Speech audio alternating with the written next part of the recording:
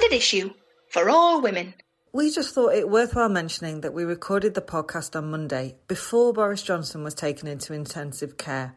Regular listeners will know we make no bones about disliking his politics and those of the Tory government in general, but it's horribly sad and unnerving that the Prime Minister is so ill, and we very much hope he pulls through. He and everyone else struggling today, and tomorrow, and for however long this fecker of a virus lasts. We'd be hypocrites if what's happening to Boris Johnson right now stopped us criticising the government and indeed the Prime Minister when it comes to recent measures to do with coronavirus. As it stands right now as I record this, the PM is reported to be in a stable condition and good spirits, and we hope that his health continues to improve. Hello and welcome to episode 105 of the Standard Issue Podzine.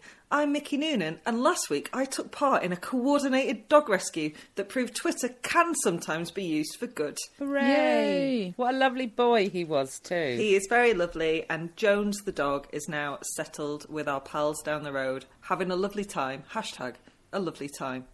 With his little white feet. And his little tuxedo. I'm Hannah Dunleavy, and on Saturday a neighbour decided to power hose my front door, uninvited I might add, during which he broke my letterbox and soaked my hall carpet. I mean, I'd have been happy with a roll of toilet paper, but there you have it. It all sounds like some monstrous euphemism. Doesn't it? To be honest, I think it might have been more fun for me if it was a monstrous euphemism. Yeah, if he just wanked through the letterbox, would have been easier to clean up.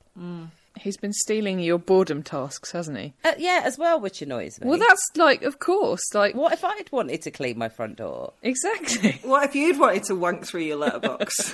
Which she might have wanted to do. Saving it for week 7. And speaking of which, I'm Jen Offord, and on Sunday I cleaned my oven, not a euphemism. Well done. I know, I said to Hannah and Sarah on Saturday, I'm not going to do it. I'm just not going to do it. But I did. So there. That's how bored I was. Well done. Anyway, later on, I chat to Rebecca Schiller, co-founder and trustee of Birthrights, about what they're doing to help pregnant women during the coronavirus outbreak, and you can hear a longer version of this interview in this week's Sunday Chops. I catch up with Kayleigh Llewellyn, writer and creator of award-winning BBC comedy drama series In My Skin. Rachel Reeves, now Shadow Chancellor of the Duchy of Lancaster, talks to me about her book, The Women of Westminster, and in Jenny Off the Blocks, I recap on the many cancellations in women's sport. And in Dunleavy Does Disaster, we stretched the meaning of disaster a bit, but who gives a fuck? We watched Con Air. Yay! But first, football cash, gimme shelter, and Elvis on an upstairs patio. It's time for the Bush Telegraph. Cue Sting.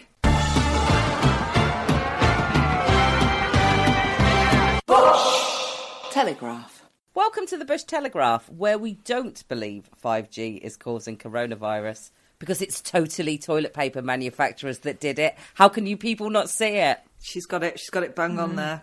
So, March is finally over, and frankly, who thought that would ever happen? Which means we've moved on from judging what's in people's baskets to judging their trips to the outside world.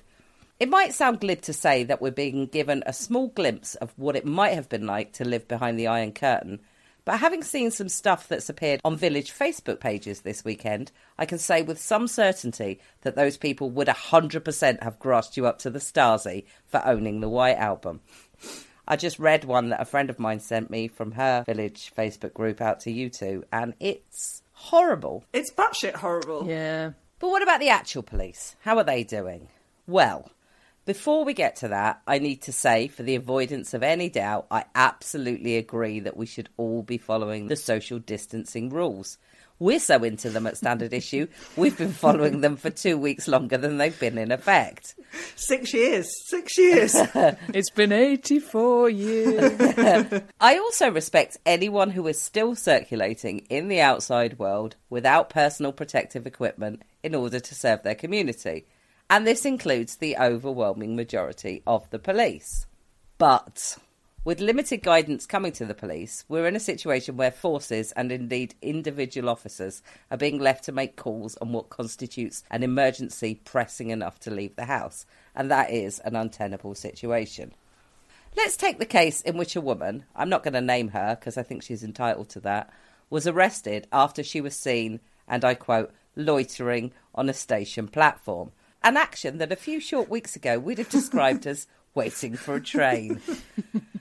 When she refused to tell British Transport Police who she was or the purpose of her journey, she was put in a cell for 2 days and taken to court without, it's worth noting, having received a mental health assessment. Fucking hell. The woman was convicted of committing an offence under Schedule 21 of the Coronavirus Act 2020, fined £660 and ordered to pay a £66 victim surcharge to WHO and £85 in costs.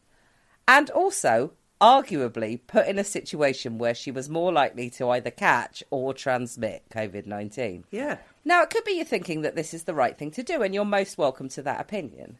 But if so, I'd ask you to consider that if we remove the element of coronavirus, a woman of colour being arrested for attempting to use public transport sounds more like the Jim Crow South or the Handmaid's Tale than Newcastle Town Centre. But don't just take it from me. The conviction was later quashed because the law just doesn't back it up. New guidance has now been published, so we'll wait and see what happens next. But this is just one, albeit the current worst, of many incidents where the words police overreach don't as much spring to mind as burst out of the top of your head surrounded by sparklers. Oh, I like sparklers. While I absolutely agree that having a barbecue for 10 of your closest friends is a morally bankrupt thing to do in the current crisis, and pricks will always be pricks. An Elvis impersonator giving an impromptu concert from his balcony at 11 a.m. is not a cause for a police visit. If you must, a phone call will do. But seriously, the decision as to what is an emergency is in the eye of the beholder, and individual experiences and prejudices cannot be allowed to get in the way of that. Everybody's life is exceptionally complicated, sad and scary in equal measure right now. And if we all continue to publicly judge / threaten violence to / shout lock 'em up at other people, we only exacerbate the situation. I think it's really interesting. I don't know if you noticed yesterday that hashtag selfish pricks was trending on Twitter. And I kind of think like, I mean, I tweeted something yesterday saying like, stay in because look at the fucking state of the NHS. This is an awful situation for them to be in. But hashtag selfish pricks. I don't know. I keep hearing all this stuff about how, you know, hasn't this all brought out the best of us? And aren't we all like this lovely community? And aren't we doing all these great things for morale and whatever? And it's like, dude, have you fucking looked at the internet? Because I can tell you that is not wholly true, is it? No, it's not all rainbows and clapping, that's for sure. I mean, it feels like there is a level to which some people are actively getting off on judging everybody else. And we were talking about this yesterday on Twitter, Jen. I think there's a level of FOMO in which people see people in a park and think, well, why can't I be in a park? I mean, I get that. Why can't we all be in parks? But you know what? I've got a garden, so I have a small park. And some people don't. Yeah. And we should maybe consider that if you've got 2 small kids and a dog and no garden, then parks are vital for you. And also you are allowed to go out. The rules are that you are allowed to go out and take some exercise every day, which is what the vast majority of people are doing. There are obviously, as you said, pricks are going to be pricks. There are obviously there are people around here clearly having a party on their balcony on Sunday, and I just thought, you bunch of cunts, and got on with my day. I don't know what you can do about that. That those people are going to continue to do what they do, aren't they? I think now we're at a point that we were last week with panic buying, that people going on Twitter and publicly moaning about it is creating the kind of atmosphere where it all feels kind of febrile, and somebody's going to end up being punched in the face because, you know, they were washing their car or doing something that, to all extents and purposes, is very safe and possibly the thing that's stopping them going mad. It's time to refer to the brilliant Sarah Phelps, who just wrote, cunt's gonna cunt, innit? Yep. I'm just going to log out of this Skype call now. Job done. So, lads, we're in the middle of a global pandemic. What? And at the time, no one's mentioned it recently. You don't watch the news for 3 weeks. And look what happens. At the time of recording, the UK has seen almost 5,000 deaths. Also at the time of recording, England and Wales has 9,000 of the 18,000 ventilators the NHS thinks we're going to need. And a Prime Minister in hospital because even he couldn't follow his own social distancing advice. I still trust him though, Jen. Yeah, absolutely. A Prime Minister who put the economy before the lives of, and I quote, Dominic Cummings, allegedly, some pensioners, before dramatically changing course on his woefully inadequate containment strategy, and who heads up a government that first knew about this disease back in December. Still, who do you think should take the flak for the UK's economy tanking harder, faster and more spectacularly than cats? Nurses? Cats. Is it cats, Jen? I think probably footballers, don't you? I think it's cats. But let's go with footballers. So, in yet another case of the British public making sound and reasonable criticisms this week, selfish, greedy, evil Premier League footballers were under scrutiny once again. Selfish, greedy, evil footballers who earn too much money and, again, I quote, refused to take a pay cut to relieve the burden on clubs caused by the current hiatus of their sport. It was announced last week that a number of clubs, including Spurs and Newcastle, hey, Mike Ashley, you again, babes, would furlough non-playing staff on 80% of their wages under the government-backed scheme before asking their millionaire players to take a pay cut. What a bunch of selfish cunts those players are, right, Matt Hancock, who publicly called them out on this last week? Why don't they take a pay cut like that nice Leo Messi at Barcelona? Oh yeah, nice Leo Messi, who gets paid more than any athlete across all team sports and was convicted of tax fraud in 2017. He's a lovely boy. Very socially responsible. Anyway, well no, not really, for quite a few reasons actually. Number one, the combined worth of the owners of Premier League clubs stands at around £80 billion.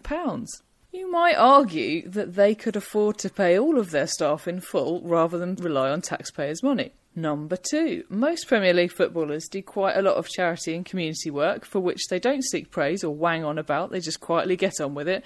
And, you know, taxes are also a thing, assuming that they're paying them, obviously. Number three, yes, even though there is a huge disparity between the wages of individual footballers, of course most of them do get paid too much, but we already knew this and we didn't stop watching them because we found that morally disagreeable. We still bought the Sky Sports subscriptions, didn't we? Yes. So, number four. No other sport is being called upon to do the same. What about Formula One? They're all rich, aren't they? What about tennis? They're all rich, aren't they? What is it about the wealth of footballers specifically that we find so objectionable? And I do have my theories, but I might not go into them in detail now. Number five, and perhaps most importantly, until Friday last week, no one had actually asked them to take a pay cut. Still, what a bunch of wankers, right? What about the Russian oligarchs? Is that how you say Oligarchs, it? Yeah, and the people who use offshore accounts to dodge taxes. Why isn't Matt Hancock asking them? I think because they're friends, but that's just a theory. I don't know. It's interesting, isn't it? Because obviously the Queen did her speech Sunday night, and I saw a lot of people saying, oh, it'd be better if she gave up a palace. And I thought, are you shitting me? Like, yeah, that's what the NHS now needs now is having to fill in applications to put more things into a Grade 1 listed building. We don't need a palace. We've got buildings. We've got other buildings that have got, like, I would imagine, way more plug sockets and things like that in. That are way more better set up, right? Oh, yeah, don't worry, Queen. We'll just door widen everything and apply to the National Trust to see if that's okay. That Palace Hospital wouldn't be ready for another 5 years. Come on now, Hannah. If anything is going to save our NHS, it's applause and paperwork. Yeah. Oh, dear God. Personally, I thought that much as I loathe everything she stands for, I thought the Queen actually did a better job of coming across as a human being than any of our politicians have so far. Yeah, she was good. Well done, Her Madge. Agreed. There is, as you'd expect, a steady stream of news making us damp-eyed with sadness at the moment, and not just the ever-rising loss of life. The never-ending supply of, I'm all right, Jack, fuck you and yours, to be found on social media, as previously discussed, and indeed on the streets. The reports of despicable fucking melts purposely spitting and coughing on key workers. The fact that a tiger in the Bronx Zoo has tested positive for COVID-19. It's tough on the heart and the head and the soul. And then there's the properly terrible situation of women and kids trapped in isolation with their abusers. And yes, of course I know that men are victims of domestic violence too, which is equally fucking awful. But I've yet to see any reports of women who've snapped and slaughtered their entire family, including the dog, because of quarantine pressure. And you can probably tell which of those words I'd like to fuck off and never be used in this context again. According to the charity Refuge, there has so far been a 25% increase in calls to the National Domestic Abuse Helpline in a 5-day period during the coronavirus lockdown. There was also an increase of around 150% in visits to its website, nationaldahelpline.org.uk, compared to the last week in February. This surge isn't a surprise and doesn't look to get any better, as high-profile campaigners believe domestic violence and potentially homicides will escalate as social distancing restrictions continue across the UK. Home Secretary Priti Patel has announced that victims may leave their homes during lockdown to seek help at refuges, although how they explain that to their abusers is another conundrum for them to solve solo. And domestic abuse experts are calling on the UK government to provide emergency funds to house those in need, which is particularly vital given that 1 in 6 refuges has had to close its doors due to, you guessed it, government funding cuts. No. It's almost like... I know, I was surprised. It's almost like this crisis has been happening for years, for decades, rather than appearing at exactly the same time as COVID-19. The National Abuse Domestic Helpline is 0808 2000 247, and you can also contact the police on 999, then press 55 when prompted if you can't speak. Because, of course, one effect of being locked down with your abuser is that someone vulnerable and in trouble is less likely to be able to make that emergency phone call. You can contact the National Domestic Abuse Helpline through its website, which has a quick exit button that ensures no record of the attempt is left on the phone. Those poor women. Yeah. I mean, and seriously, the Daily Mail can go fuck itself raw with the man-snapped, pressure of lockdown headlines. It's just obscene. Oh, it's the new isolated incident, isn't it? I know I've killed 5 women this week already, but it's been hard on me. We've all got a lot more time on our hands, Hannah. Yeah. Absolutely, we've got to use it somehow, haven't we? Would you like some good news? Yes, oh, please.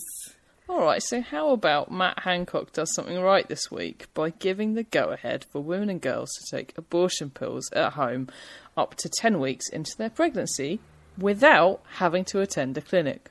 Matt Hancock? Yeah. Under the new rules, which last for 2 years, these pills may be prescribed by medical professionals in order to assist those who are unable to attend clinics in person, following a telephone or e-consultation with a clinician. The Department of Health and Social Care confirmed last week, and this follows the publication of these changes the week before, which were then withdrawn on the same day. That sounds more like the government I know. I know and the hate. government we know and love. However, guess where these rules won't apply? Oh, God. Is there a bit of sea in between us? That's right, guys, Northern Ireland. Oh, I forgot they Where? were part of us. Oh, no, wait a minute. That wasn't me. That was our entire government. Despite it being quite well documented that they are, but anyway, like from a historical context, but, Anyway, in Northern Ireland, curiously, women and girls will be able to take 1 pill at home, but not the second, which they have to take at a clinic or hospital. I don't understand that, but anyway. As ever, if you want to help those women continue to access safe abortions, please chuck any quids you may have spare at the Abortion Support Network, which you will find online at asn.org.uk. And thanks, sweet Fancy Moses, for the animals, eh? If you've not caught the marauding goats of Llandudno on social media, then please seek them out. Hannah's doing heart symbols, and rightly so, because taking advantage of the deserted streets because of the coronavirus lockdown, a posse of Great Orme goats has moved into town and is running riot. I say riot, they've nibbled some hedges and wandered into some front gardens. Getting in on the Animal Act, the already fairly tame deer of East London's Harold Hill have set up a grazing site on a housing estate and appear to be enjoying the attentions and proffered tidbits of the estate's inhabitants. Surely Hannah's much-longed-for monkey overlords will be hitting the mean streets of Cambridge at any moment. Come on, monkey overlords! I'm also going to give a schadenfreude shout-out to the American woman who, for shits and giggles, turned her face into a potato during a staff video conference. Then couldn't get it to change back, so had to sit out the entire meeting as a sad shame spud. Lovely stuff. I like this. More good news, please, Hannah. I do, but briefly I just want to add that I saw some photographs yesterday of a coyote on Michigan Avenue in Chicago. Animals. Yes. Just wandering up. It's incredible. But yes, indeed, I also have good news, lots of it. Firstly, following on from my letter to my MP demanding the release of pregnant women from jail, it's happened. Notice how I made it sound like that was a result of my letter. Yeah, I liked that, yeah. Doesn't matter, it's done, and it was absolutely the right thing to do. Over in Ireland, Taoiseach Leo Varadkar has reactivated his medical credentials and is going to work for the Irish Health Service 1 day a week, which is pretty much the definition of hands-on leadership. Also about to roll their sleeves up and get to work for the NHS are a wee army of volunteers who signed up via Good Sam. These include one of my cousins, who we are all very proud of. If one of them is also you, dear listener, I'm proud of you too. Friend of the show, Claire Allen, who was suggesting some good reads to get us through social isolation, had some good news of her own last week when one of her novels, Her Name Was Rose, made it onto the USA Today bestseller list. Round of applause for Claire. And finally, in my good news roundup, Keir Starmer is now leader of the Labour Party. Thank fuck! Yeah, that was tense. It was tense. More news next week. Well, you have equal pay, but, they're not equal, are they? Sexism of the week. It's that time of the week where coronavirus stopping a lot of other news being reported allows us to spot some sexism that's been hiding in plain sight. Let's journey for the second time in a row to the Daily Mail and take a quick look at its long-running Then and Wow feature. Now then, you might well be thinking, but Mick, Then and Wow, and I quote, unveils the women who look better now than ever and serves as a celebration of how gorgeous women can look as they get older, therefore tilting on its axis the mainstream belief that ageing renders women at the very least asexual, if not entirely invisible. Could this be a good thing? To which I say, absolutely not. Objectifying women over the age of 50 is not the answer. And to be honest, I don't even remember the question, except to know that stop defining women by arbitrary beauty standards is always the answer. Oh, and how does the Mail celebrate such older women? A rhapsody on the beauty of laughter lines and wrinkles, perhaps? A poem to the glitter and gleam of silver strands? No, basically it slags off a photo of them when they were younger and captions the one of them the age they are now with something along the lines of, yeah, wood, and a dirty tissue emoji. I mean, I'm paraphrasing a little bit. So yes, this week it's Angela Bassett, looking fit as fuck at 61, because she's famously looked like a car crash for most of her adult life. Except, no. What? No. Now, please excuse me. I must return to my pillow screaming. Yeah. I'm joined on the phone by Rebecca Schiller, co-founder and trustee of Birthrights, also author of a book that I have recommended on this very podcast, The No Guilt Pregnancy Plan. So, Rebecca, thank you very much for joining us. Oh, it's a pleasure to be here. It's nice to be doing something that involves talking to somebody who isn't a member of my immediate family. So, thank you. Yes, I think everyone's feeling that a bit at the moment, aren't they? So, just to start with, can you tell us a little bit about who Birthrights are and what you guys do? So Birthrights is the human rights in childbirth charity. We've been going since the beginning of 2013, and we are founded by a group of midwives, obstetricians, anaesthetists, lawyers and maternity service users who all sort of came together united by the belief that the human rights principles and the legal framework that gives them a very positive kind of power could be used to improve pregnancy and birth for all people in the UK, and to particularly protect those made most vulnerable by their circumstances. So we have been working to do a few things, from training frontline midwives, doctors on how human rights can improve the kind of care that they want to provide. We provide advice to pregnant women, to healthcare professionals. We do research. We try and find out what's going on the ground, and then we use all of that to go back to the policymakers and to try and ensure that our maternity systems and services are structured in a way that is going to protect the rights of pregnant women in the UK and give them safe, respectful, dignified care throughout the period of pregnancy, birth and immediately afterwards. So the reason I'm chatting to you today is, as a podcast, we've been trying to chat to different charities who are sort of taking a more active role in what's going on at the moment in the UK with the coronavirus and stuff like that.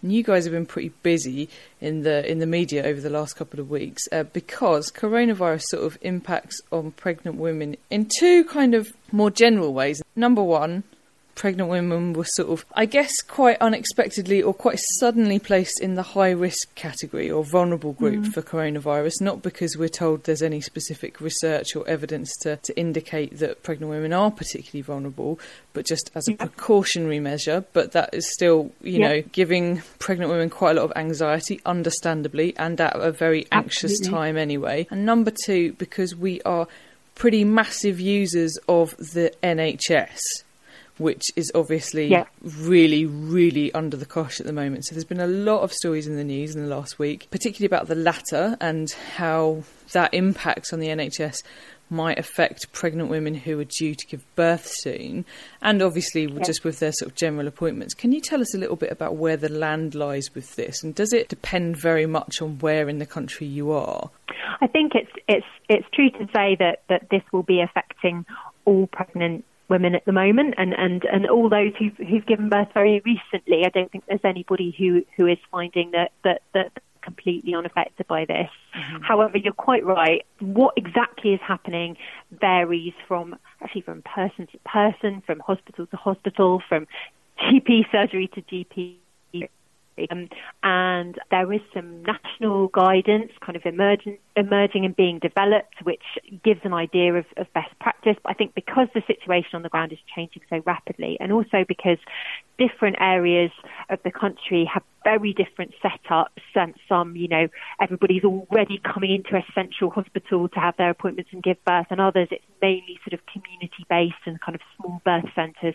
And those challenges of reconfiguring and rearranging services really vary from place to place. And I think also it depends on individuals, you know, lots of pregnant women having really straightforward pregnancies and are in really good health, but others have got complicating factors, and so they will be getting different advice, which is all to say it's quite confusing and anxiety-inducing. And I think that's something that we're hearing a lot, and I'm hearing a lot from pregnant women, that a lot of women feel very worried at the moment, and then they're worried about how worried they're feeling. And I think there is just a message out there that this is a difficult situation for everybody, and you've just got to cut yourself some slack if it's making you feel anxious, because it is essentially anxiety inducing. But there have been some particular things that have worried women who are about to give birth, and one of those is about birth partners.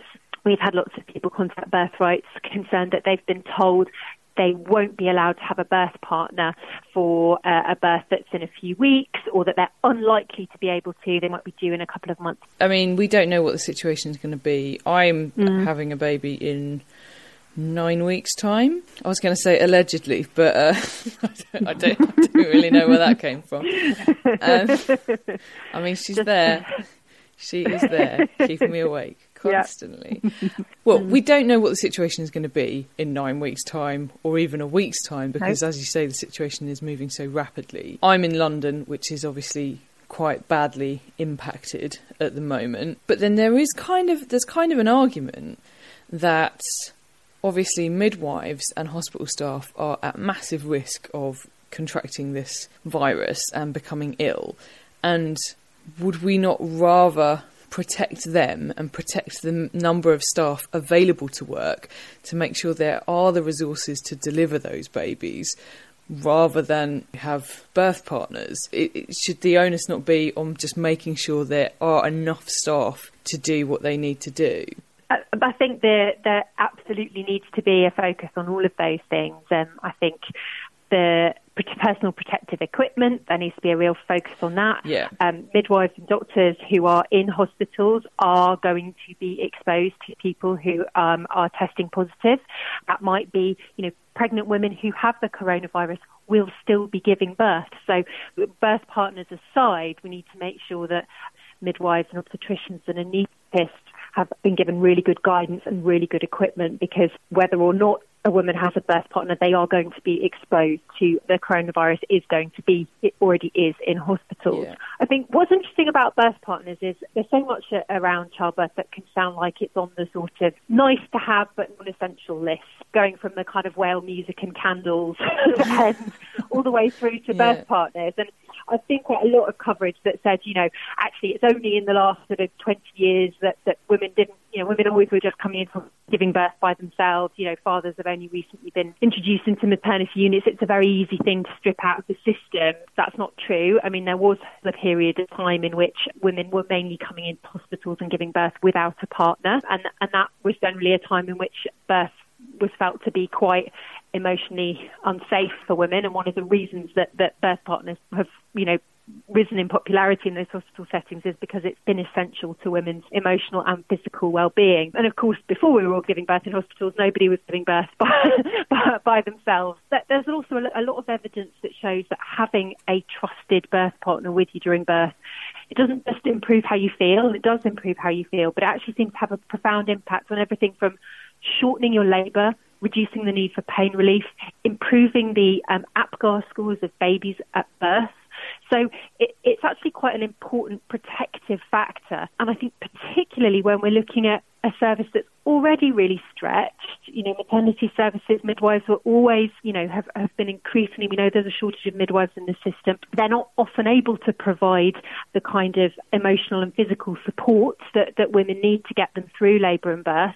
And they're often in the immediate postnatal period, they're really stretched in terms of providing enough care for women who say, have had an epidural or cesarean, aren't able to reach their baby to feed them, aren't able to reach their water jug.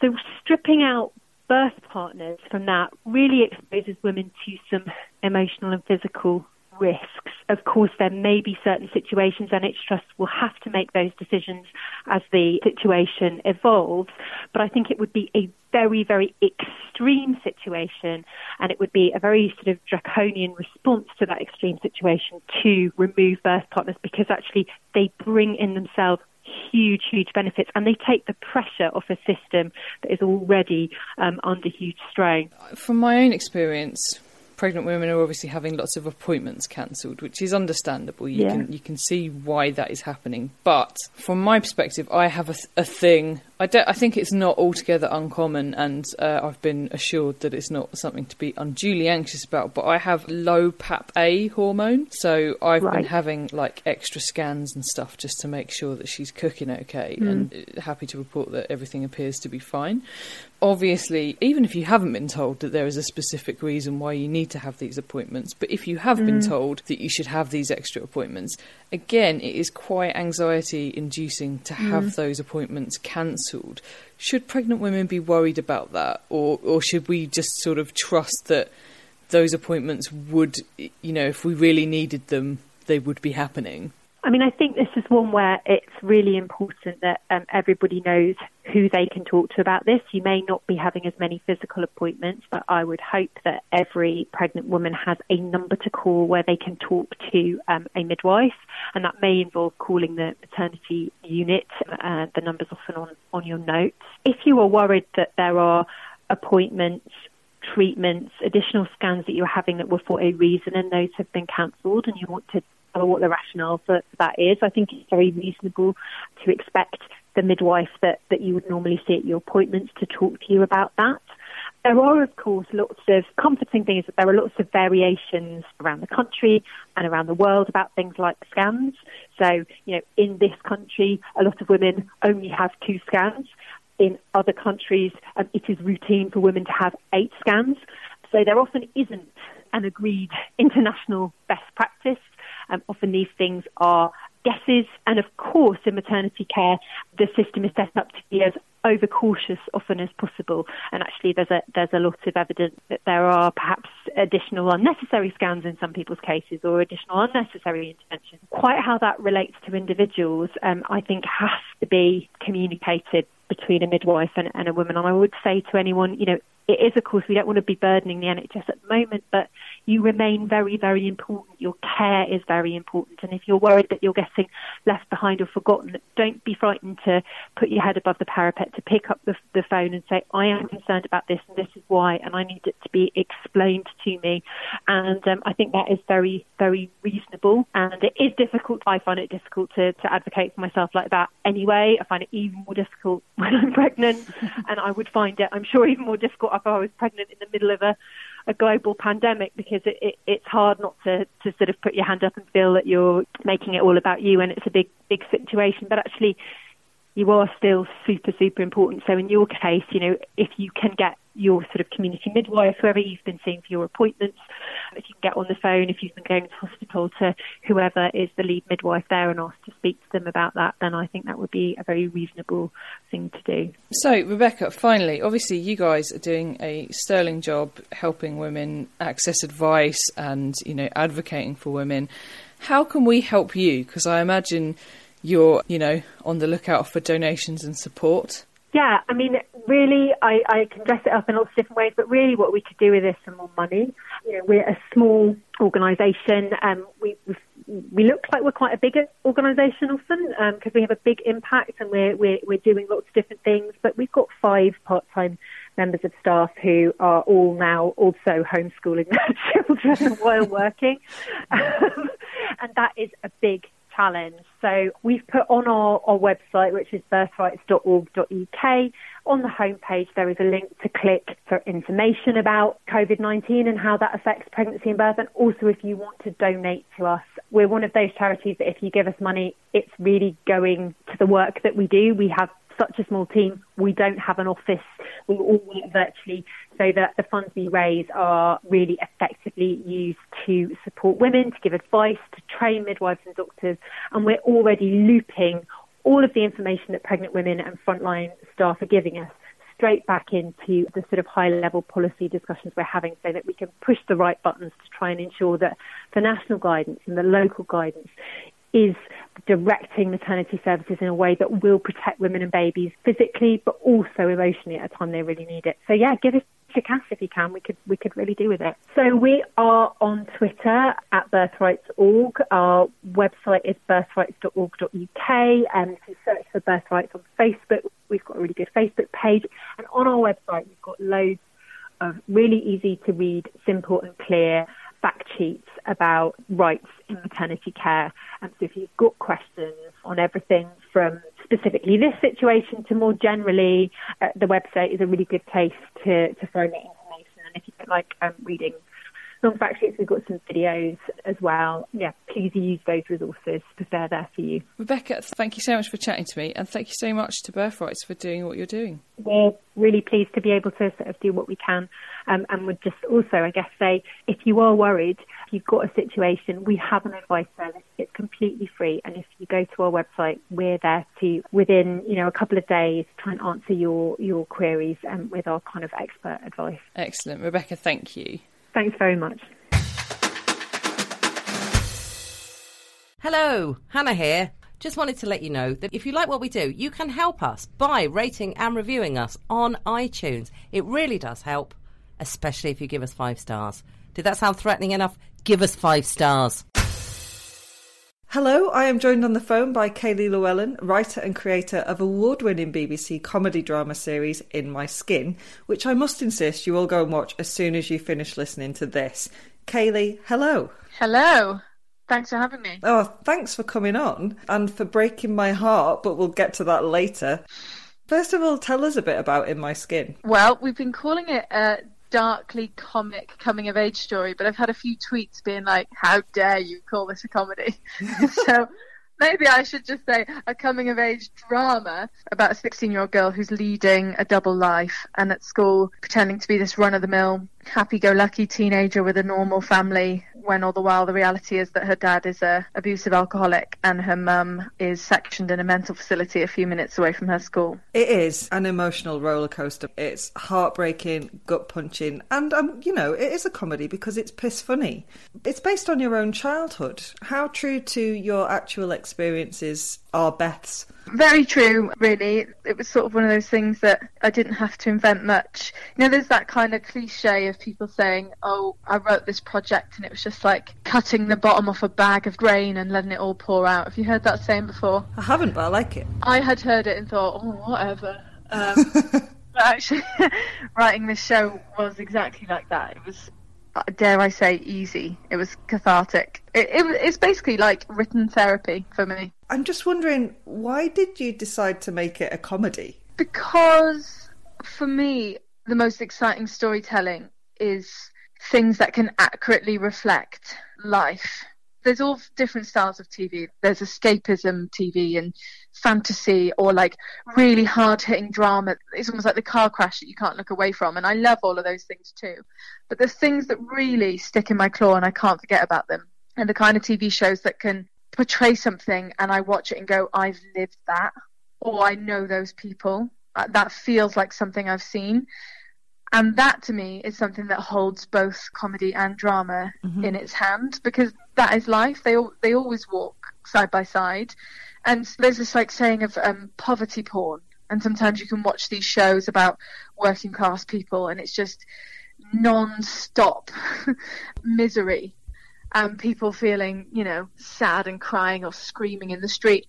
And actually being from those places, that's not how we live, because you're just getting on with it. You're not thinking, oh, my life is miserable. You're thinking, oh, this is life. Might as well have a laugh. And that's certainly what, you know, my family were like as well. Like, I don't know, then I don't know if this is a particularly Welsh thing, because my friends do make fun of me for this sort of pragmatism. And just like, oh, well, I might as well get on with it. So it's just the way I was raised. Two things. Growing up being bullied at school, being called like fat dyke constantly, had to learn the ability to make people laugh, to deflect. You know, it's like a tale as old as time that people who've been bullied learn to be funny, because then you can sort of get the upper hand. So that's a skill I've been honing a long time. But then also at home, if a big kind of storm was brewing between my parents, getting the idea that if I can make them laugh, if I can distract them, if I can be funny, if I can be like shiny and put on a show, I can stop this from happening. So I've been doing that all my life. And so now when it comes to writing a show, just in my mind, it's going to be funny. But it's not only going to be funny, it's going to be, I hope, real and gritty too. But whatever balloon of tension that I've blown up, I always aim to pierce with a laugh. And you do it brilliantly. It moves so smoothly from, like, I was honking like a goose to then bawling my eyes out. Because the thing that is heartbreaking is Bethan's just so on her own. Yeah. She's basically leading this double life, pretending to be a normal fucked up teenager. Not pretending, she is actually a normal fucked up teenager. But she's not just hiding all her family stuff from everyone. She's actively lying about having a boring middle-class home life. It's only because I guess those lies have started to come so easy to her that she survives. They just spill out. Yeah. And it just made me think, knowing obviously this is based on your childhood, why didn't you tell anyone? Because I didn't know anyone else who was going through what I was going through. And now as a grown-up, I have the foresight to know that probably quite a few kids in my school might have had similar stories, but because no one talks about mental health, we still don't talk about it as much as we should now, and it was non-existent 17 years ago.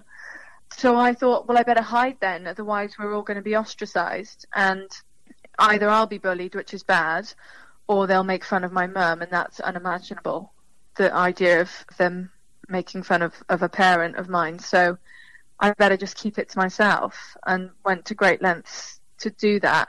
And also knowing, I mean, aside from my mum's mental health, the way my father behaved being an abusive alcoholic, I knew from a very young age, without even seeing many other examples of different family lives, I knew in my gut that it was wrong what he was doing.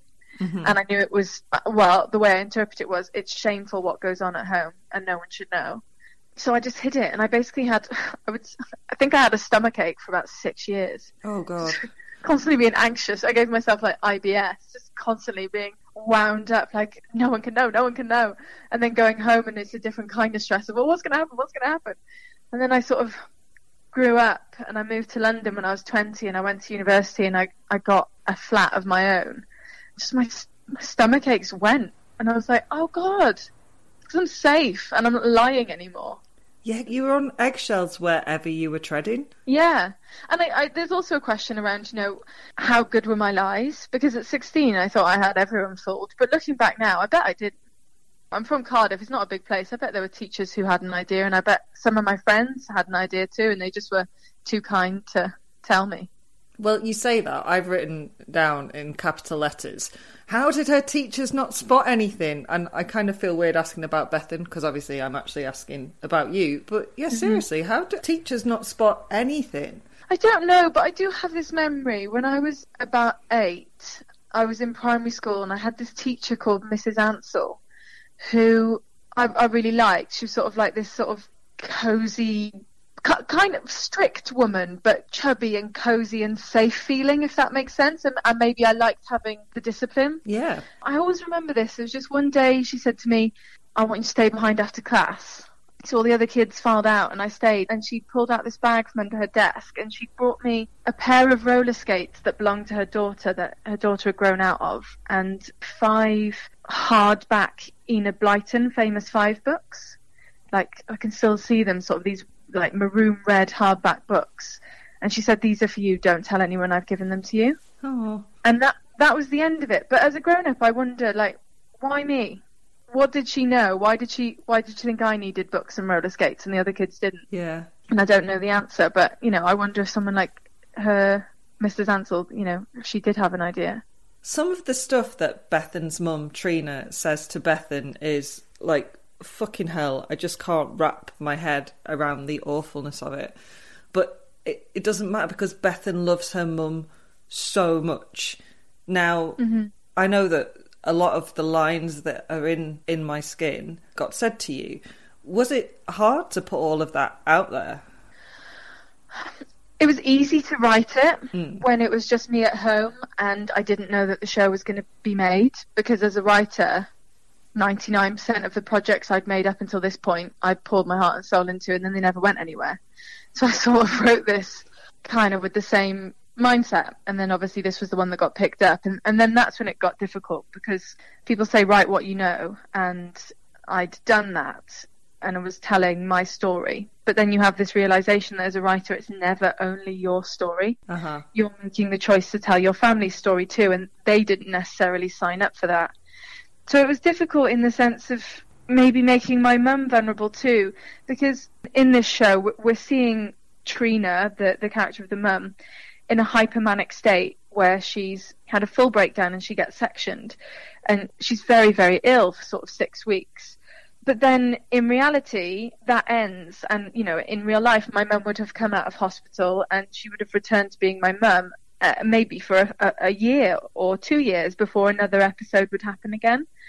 And in those times my mum worshipped me, and I always knew we didn't have any money and we often didn't have much food and the bailiffs were always at the door. But my mum always made me feel very loved. She always said to me, I love you more than anything, I would do anything for you. And I knew that. And she used to work 2 jobs because my lazy layabout bastard of a father couldn't be relied to bring any money in. So she would work 2 jobs at an old people's home and then at a photography click, it was called, so they like develop photographs. So she could keep the house afloat and give me things. Like I wanted to go to Stagecoach when I was little, and I hadn't shown her the leaflet because I was afraid of asking her to spend money. I used to do that with my mum.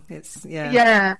She found it going through my bedroom and she brought it to me and said, why didn't you show me this? And I said I didn't want to make you feel bad that we don't have money. And she was like, no, you go and I'm going to find the cash. And she did. And you know, she would work hard so that I could have the things I wanted. So anyway, all that's to say that as much as there are these like really extreme things being said, it's almost like I want to put a caveat out with the show and go, but trust me, she adored me, and you're watching her when she's ill and her filter's been removed, and we all have thoughts go through our head at times that we would never say to the people we love. Yeah. Or even we think them and go, God, I don't even feel that. Don't even know why I had that thought. And the unfortunate thing when you get ill is the filter's completely removed and you spew all of those things. And so, I don't know, when my mum is well, I then can't hold those things against her.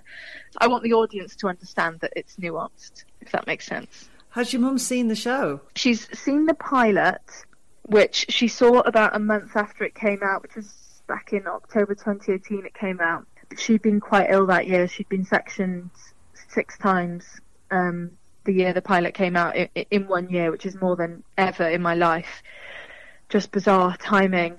And weirdly, we had been filming the mental hospital scenes in the hospital where my mum was sectioned. Oh wow, that must have been a bit of a headfuck. By pure coincidence, this one hospital in Wales had a empty wing that people could film from, and it just so happened to be the same hospital, so absolutely bizarre. But anyway, she finally got out of hospital and was able to watch it on TV, and I was sort of waiting with bated breath in London for her feedback. And finally the phone rang and she said, I think it's brilliant. I love you. I'm so proud of you.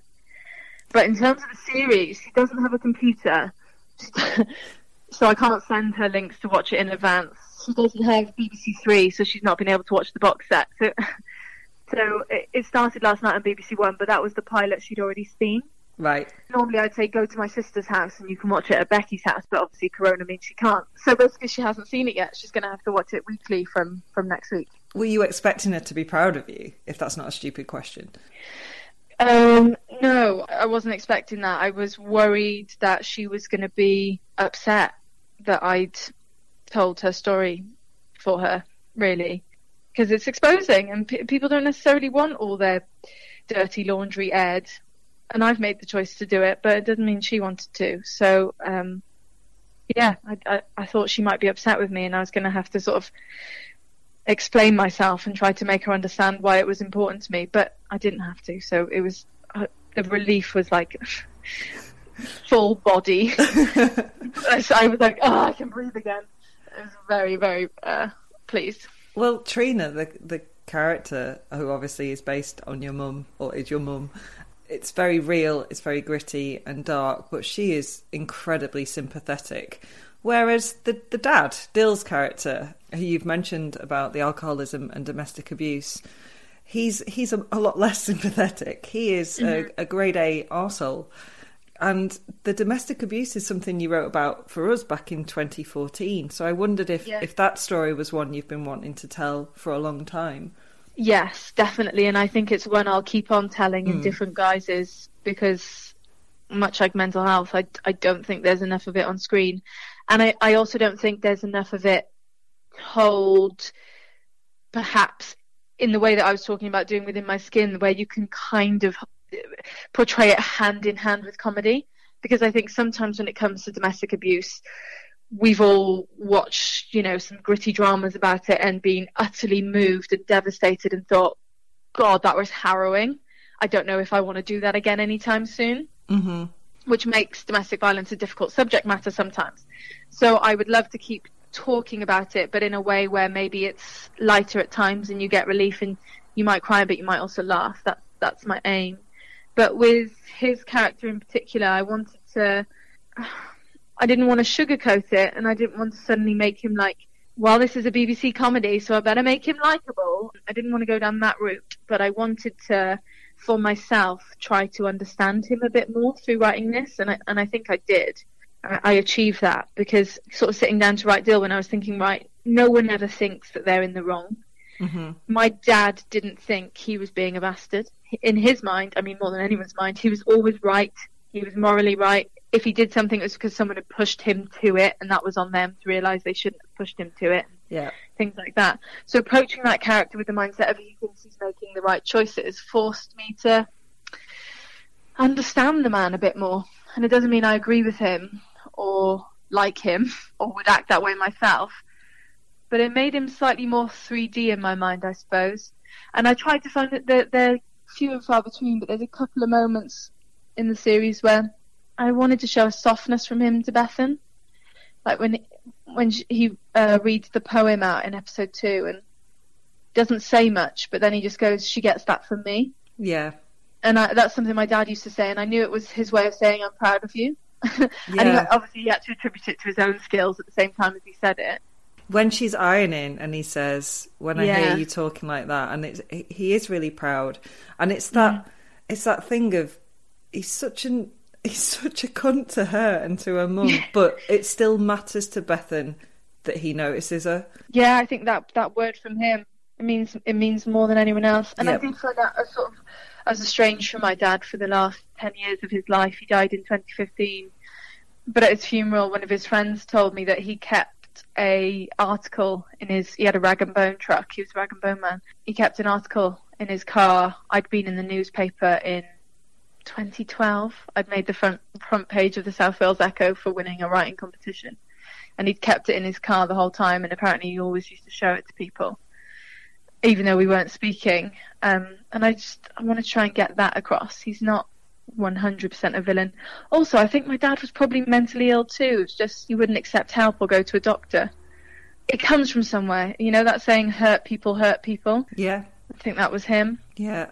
The acting is incredible across the board. Yeah. But Gabrielle Creevy as Bethan and Joe Hartley as Trina are just astonishing. Mm-hmm. How did it feel for you to watch it as a completed show?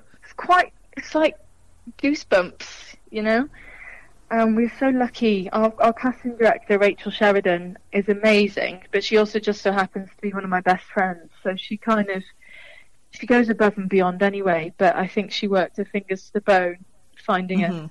Gabby in particular, because she's young. So, you know, to cast the role of Bethan, Rachel was trawling every high school and youth club in Wales, taking open submissions from anyone. They didn't have to have any kind of training or any credits. And actually, the day she found Bethan, it was quite Gabby. It was quite early on in the audition process, and it was just first round auditions, and the rest of us weren't going to be there until recalls. And I just got this text from Rachel saying I found her, and she sent me a picture and the show reel, and I was like, nah, I don't think so. I thought Gabby was too pretty. I was like, that's not what I look like. She's way too pretty. And Rachel was like, can you just trust me? And then Gabby came for her recall, and she walked into the room, and it was like, it floored me. It's like, oh my God, that's her. Her eyes are phenomenal. Oh, she's so good. When we were shooting it, I was on set every day, and there would just be this process of me like wanting to strip away dialogue, because I'd be like, doesn't her eyes say it? You don't need the words. Her eyes are saying it, which is, I mean, how wonderful is that? And then Joe Hartley on the other end. So lucky that they coincidentally look quite alike anyway. And yeah, she came in for her first audition. It was on the anniversary of her dad's death. I remember her telling us that. She walked in and she performed. We had her do the car washing scene from the pilot. And when she finished the scene, she looked at the panel and all 5 of us were weeping. Yeah. And she was like, oh, did you like that then? And it was a bit of magic. Jo has this ability as a performer to fully lose every element of herself. She just becomes the role. There was one occasion on set, which is the final scene of the whole series, that when we shot it, every single person was crying. The extras were crying. Our DOP was crying. It was just, I don't know, the pair of them together is a piece of magic. I feel like the stars aligned to get us those two. Oh, they're so good. Is there anything you wish had been in place or that young Kaylee had known that would have made any of this easier or less isolating? I wish this TV show existed or TV shows like it, because that's what I was doing when I was a kid. I was watching telly. Like the idea of therapy and, I don't know, kind of centres where people can go to talk about this stuff. Those are amazing options to have and to be able to use. But I don't know that me in my council house in Cardiff, if I would have known about them, or if I would have gone, or if I thought, I don't know, I think I might have thought, oh, this, I don't know, this is a bit wanky, I'm going to get made fun of for this. But what I did do was watch TV and get so much comfort or knowledge or, I don't know, jokes, escapism from telly. And so if I could have watched a show like this, I would have gone, oh my God, I feel seen. And so in writing this, that's what I wanted to do. I wanted some other people going through it to watch it and feel like someone gets it. I think what you've created is incredibly powerful for all the reasons you've just touched on, but also because Bethan's also a normal girl. Her life hasn't stopped. She's among all of this eggshells at home and being the carer at home. She's trying to grow up. She's trying to explore her sexuality, mainly with Poppy, the school's most popular girl. But she's also trying to work out who the fuck she is. And I think that normality is so important if you're going through anything like this. Definitely, yeah. You want to get out the house and crack on. I think that should be on a t-shirt once coronavirus is put off. Get out of the house and crack on. Yeah, you do though, don't you? And I think it's the same thing when people go through grief, and sometimes people do want to just sort of be alone at home, but oftentimes people are like, actually I want to be at work, and their boss is like, please take time off, you need time, and you're like, no, I fucking don't. I don't need to be lying in my bed being miserable all day long. I need to distract myself and be here and not think about it for 5 minutes, please. So yeah, I think Bethan's just like, right, that's all shit, but can I get laid?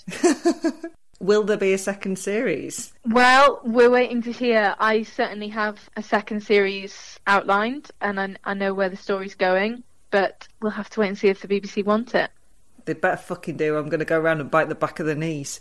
I'm going to email them that now. And what else are you working on at the moment? So, Killing Eve Series 4 is my main focus right now, and I'm also writing on a new BBC One drama called Chloe, which is going to be coming out in 2021. So I'm writing an episode of that.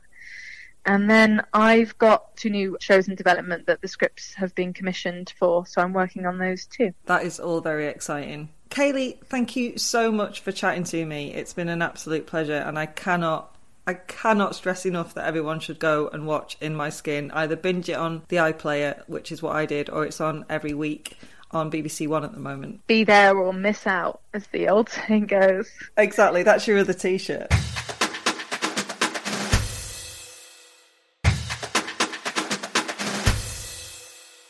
Hey there, you lot.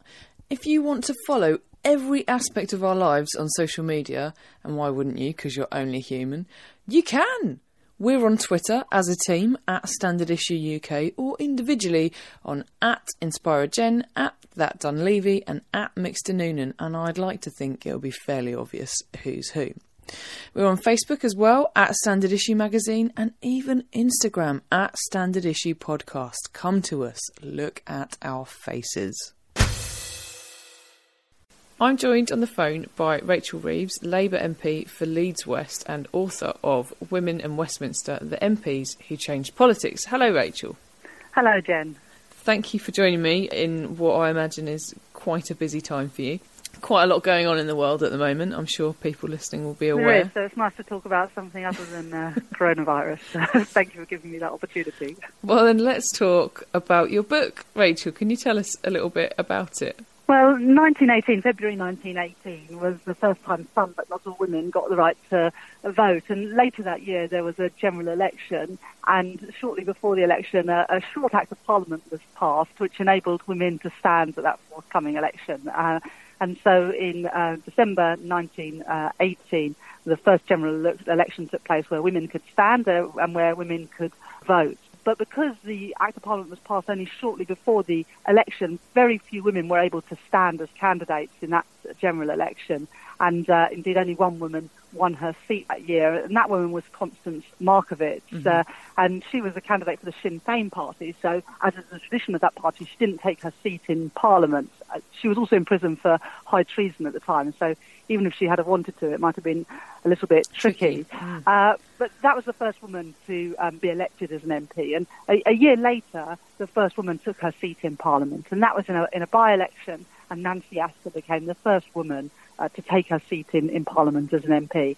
So the book is basically you're sort of chronicling that first 100 years of women in Parliament, and you start with Nancy Astor, as you said. The book starts with Nancy Astor, and it takes you through the experiences of those early women in Parliament. And Nancy Astor once said that pioneers are often picturesque figures, but they're also very lonely ones.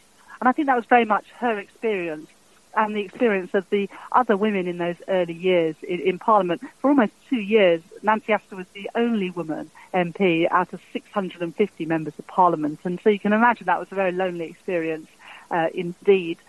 Just around 2 years later, a woman called Margaret Wintringham was elected for the Liberal Party. And although Nancy Astor was a Tory and Wintringham was a Liberal, Nancy Astor refused to go and campaign for the Conservatives in that by-election where Margaret Wintringham was a candidate, because she said that more women were needed in Parliament from all political persuasions. And the two of them became very close friends and worked together on various pieces of legislation, including on the equal guardianship of children, which in 1926, for the first time, gave mothers rights over their children, because before then, if you divorced or separated from your husband, you had no rights over your child whatsoever. They were the property of their father, and that was called the first piece of feminist legislation, and it was the brainchild really of Margaret Wintringham working with Nancy Astor and also some of the Labour MPs who had been elected by the 1920s.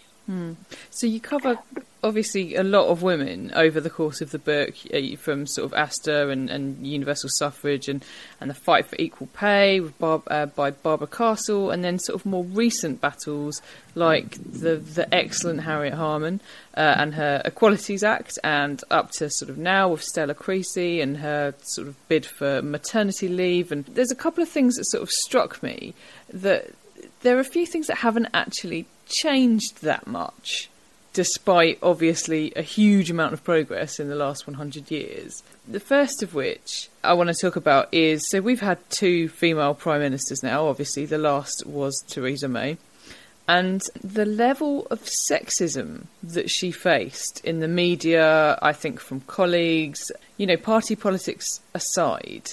What do you think about that? Do you think she was treated fairly, or do you think she was vilified in a way that perhaps male leaders are not? Well, I interviewed Theresa May for the book while she was still Prime Minister, and I actually really enjoyed that conversation. Despite the fact that I voted against almost everything that she brought to the Parliament, I do have a degree of respect for Theresa May, and she very much has championed women in the Conservative Party, and when she was chairman, they call it, of the Conservative Party, she set up an organisation called Women to Win to try and get more Conservative women into Parliament. And she did that because she saw in 1997, when she was elected, that the Labour Party was beginning to really to elect more women, and there were so many Labour women, 101 Labour women famously in 1997, and she looked at her benches, the Conservative benches, and just felt how unrepresentative they were of the country as a whole. So she has always been a champion for women. And when I asked her about her proudest achievement as Home Secretary, she spoke about the work that she had done on modern-day slavery and human trafficking, issues which do affect women often a lot more than men. And so she was obviously very proud of those achievements, and also the work that she was doing, which then she lost leadership of her party, but the work she was doing on domestic violence as well, something, again, that when I spoke to her about, she was very passionate about. Now, of course, being on the Labour benches, myself and colleagues were urging her and her government to go further and faster in tackling these issues. But I would say, out of all of them, the members of the Conservative Party, and all of the front benches I've seen, more than anybody, her and perhaps Justine Greening have been real champions of women. And I do also agree with you, Jen, that she did often get, abuse and ridicule from her own colleagues. And we saw that particularly in the dying days of her government, when Tory MP after Tory MP got up in the chamber to criticise her and to object to what she was doing, particularly on Brexit, but also in other areas as well. And it was so vitriolic. And it was almost always from male MPs. And I think there was a degree of sexism. Who do you think you are? What power do you have over us? I think there was an element of that. And, in addition to that, of course, there was so much scrutiny of what she wore as Prime Minister. You remember the story about the brown leather trousers, but also the kitten heel shoes.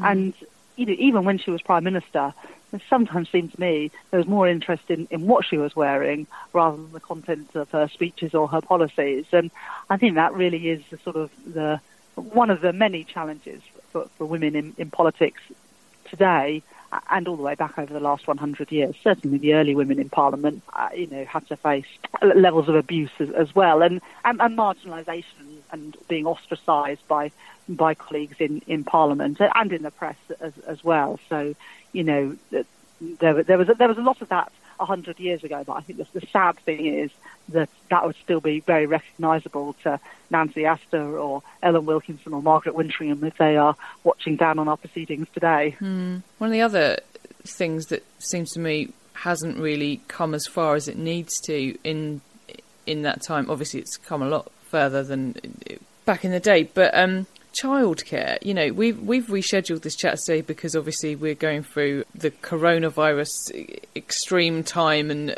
obviously things are quite tricky, and this is quite an exceptional example. But we've rescheduled this chat today because of childcare, and we've seen recently like Stella Creasy, Tulip Sadiq, and various other women who have been talking more and more about the barriers that they face as mothers and also MPs. And obviously last year, the sort of tail end of it with all of the Brexit votes and the insanity of what was going on was really, really hard, I know, for female MPs with families. Do you think those barriers, are they being sort of chipped away at, or to what extent do those barriers still exist in terms of getting women into sort of, the top jobs in Parliament? Yeah, I think if we take the sort of very long view, then things have improved hugely. Of course. So the first 4 women to serve in the British cabinet: Margaret Bonfield, Ellen Wilkinson, Florence Horsburgh and Barbara Castle. Only one of them was married, Barbara Castle, and none of them had children. And I think it would be almost impossible to imagine how a woman could have balanced being in the cabinet and having children during that time. And it wasn't until the late 1960s when Harold Wilson appointed Judith Hart to his cabinet that you had for the first time a mother as a member of the cabinet. And I interviewed Judith Hart's son, Steve Hart, for my book, and he said very proudly that he was the first school child who could say, "My mum is a cabinet minister."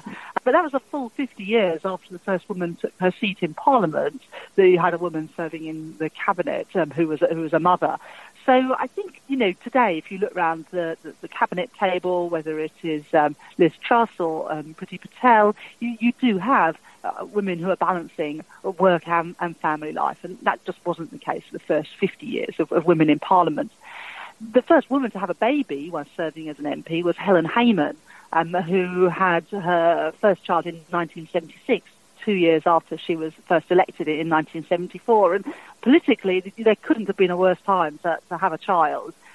Labour's majority, and she was a Labour MP, was wafer thin, and it was falling in a series of by-elections, pairing, so the usual process of pairing yourself with an MP from another party to cancel out your vote if you were not able to attend a vote in Parliament had been suspended. And so she wasn't able to be paired with a Conservative MP, which meant that 2 weeks after having her baby, she came into Parliament.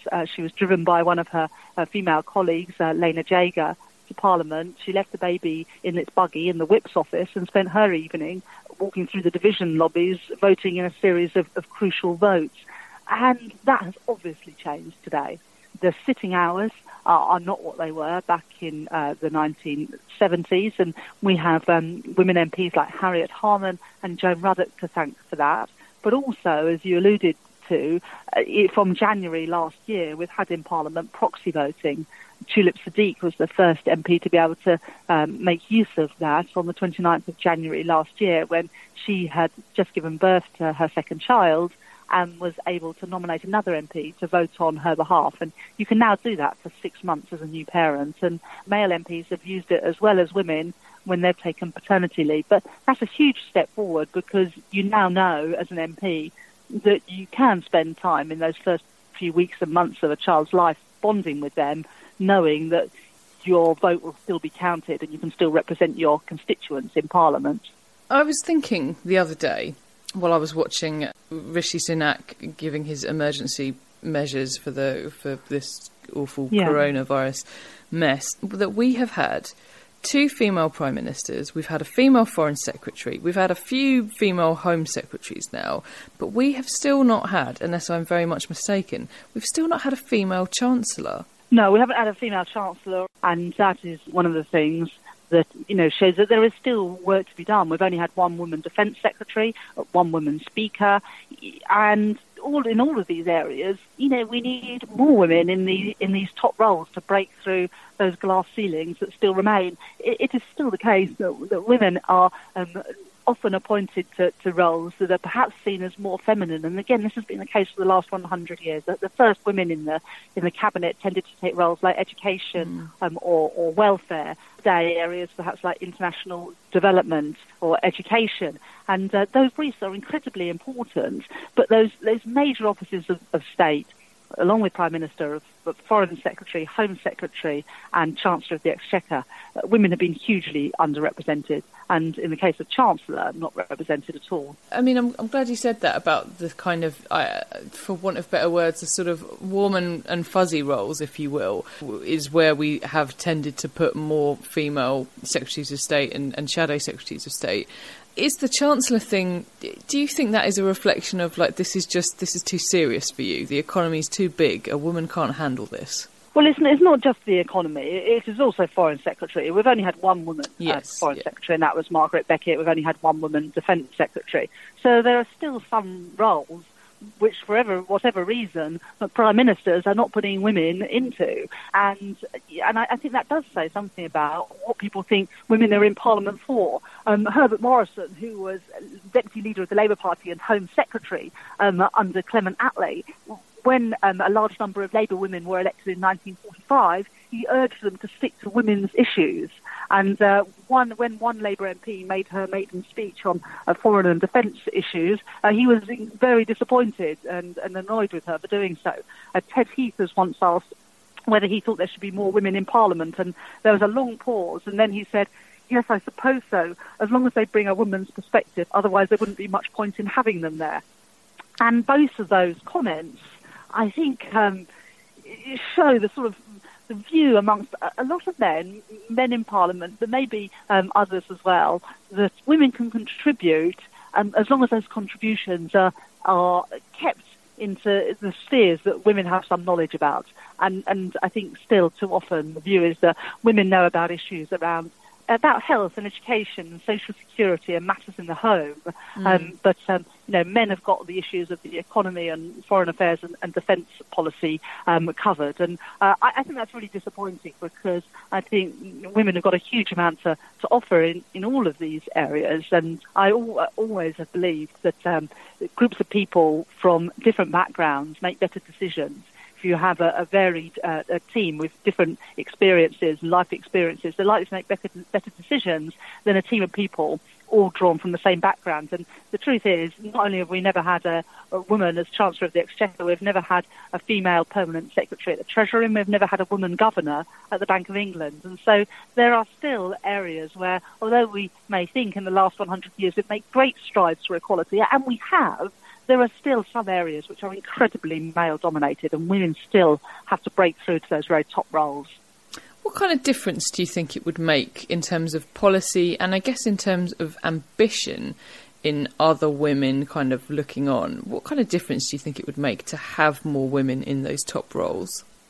Well, first of all, I think if you are drawing from a talent pool of half the population, men, then you're missing out on a huge amount of talent. And I can't believe that in the last 100 years there has never been a woman who was sufficiently qualified to be Chancellor of the Exchequer, for example. And so I think that's part of the problem, that you're missing out on a huge amount of talent if you don't look amongst women for people to fill these roles. But also, as I say, I think that women can sometimes bring different perspectives and different experiences. And I don't think it's any surprise when Theresa May was Prime Minister that she was championing issues like domestic violence, that when Barbara Castle was Secretary of State for Labour, that she was championing the issue of equal pay. It often takes having women in these roles to put issues that particularly affect women on the agenda, and that's been the case time and time again over the last 100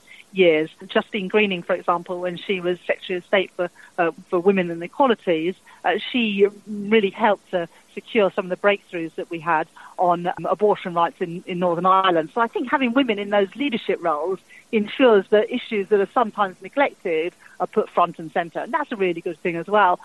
I think finally I would just say on that it would be such a inspiring thing for young women growing up today to see women in those roles. When Theresa May stood down as Prime Minister, my daughter, who was 5 at the time, said, "Oh, well, we're not going to have a woman Prime Minister anymore," because she saw having a woman as Prime Minister as totally normal. Well, the fact is, even in my lifetime, even in her mother's lifetime, there's only been 2 women Prime Ministers, and it's still not the norm for a woman to be occupying 10 Downing Street.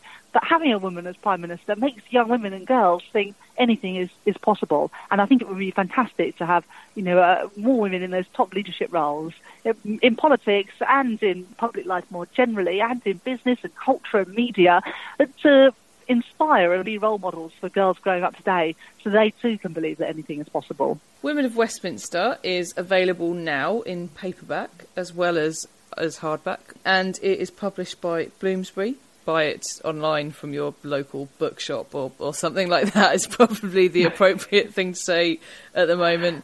You've got lots of time to read. So, Rachel, where can we keep up to date with what you're up to? You can keep up to date with things that I'm up to at Rachel Reeves MP on Twitter or on Facebook or Instagram.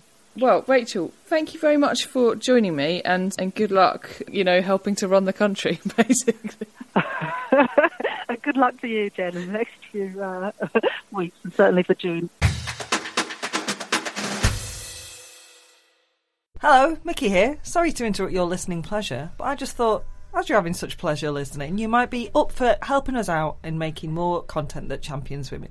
That's easy to do. You can just bob along to our Patreon page, www.patreon.com/standard issue, and any spare bunch you might have found in your pocket down the back of the sofa, feel free to chuck it to us. Much obliged. You play ball like a girl! Go on, do one, kid. Jenny off the blocks. Welcome to Jenny off the blocks, that time of the week where we cry because our maternity leave has been ruined by coronavirus, as we discuss the absence of all things women's sport. Now, I realise my maternity leave example is quite specific, but if you like sport, this summer would have been a good time to be on maternity leave, right? Alas, not so much now. Since we last spoke, there's been another raft of cancellations in the sporting calendar, including the French Open, Wimbledon, plus the Olympics and the Women's Euros have also been pushed back. The Olympics will now take place next year from July 23rd to August the 8th, and as you'll remember from the chat I had with Carrie Dunn the other week, the Women's Euros have been pushed back to 2022 to accommodate that. We were speculating at the time, and Carrie thought that this would probably happen because women's football at the Olympics is actually kind of a big deal. 2022 is a men's World Cup year, so I'm not entirely sure how that will all fit together. I don't think there's been a formal announcement on the Women's Euros yet, but it's widely anticipated that this will be the case, and it's being reported by most media outlets, including the BBC, and you know what that means. It means it's... Basically, that's what's going to happen. The French Open, unlike Wimbledon, hasn't actually been cancelled. It's just been pushed back to September, right after the US Open. But like a week after the US Open. So there'd normally be a couple of months between those big tournaments. But there are no Olympics, so it's not like they have that to worry about. All of this is going to have a huge impact on athletes, though. Olympic athletes, for example, train with a 4-year cycle in mind. So they aim to peak at the right time in order to make gains for specific events like World Championships and the Olympics. So if you add a year to that cycle, obviously that could have a massive impact on performance. They're all going to be in the same boat, obviously, but I wonder how they will cope with that, and indeed the next Olympic cycle after that, because that will be 3 years, presumably, following next year's Olympics. But there will be some people who won't be able to compete next year at all, for whatever reason, athletes who are perhaps coming to the end of their career. Jill Scott, who you will have heard speak on this very podcast previously, she's one of the Lionesses. She's 33 and she'll be 35 by the time the Euros come around, and she's spoken about this recently. With a tournament on home turf at last, it would be devastating to miss out on that, and there'll be other athletes affected by similar issues regarding the Olympics. Here's another issue with the Olympics. Given that individual athletes qualify for places as well as teams, Team GB told me this morning that the IOC, which is the International Olympics Committee, have confirmed that quota places already secured for Tokyo 2020 will remain with the nations that have secured them, despite the postponement of the Games, and at this time there's no change to the status of any athletes qualified or select. However, it's not all been fully worked out yet, and they said that the British Olympic Association will continue to seek to provide greater clarity on this vital area for athletes and sports in the coming weeks, taking into account that this unprecedented, God, we've heard that word a lot, haven't we, situation has caused a huge amount of disruption to Olympic qualification events as well as to training and preparatory regimes. So there's going to be a lot for people to think about over the coming months. That was your roundup of women's sport. It's a bit briefer than usual, but c'est la vie. If you've got anything you'd like to hear about over the coming weeks during this fallow period, give me a shout on Twitter, where you can find me at InspiraGen.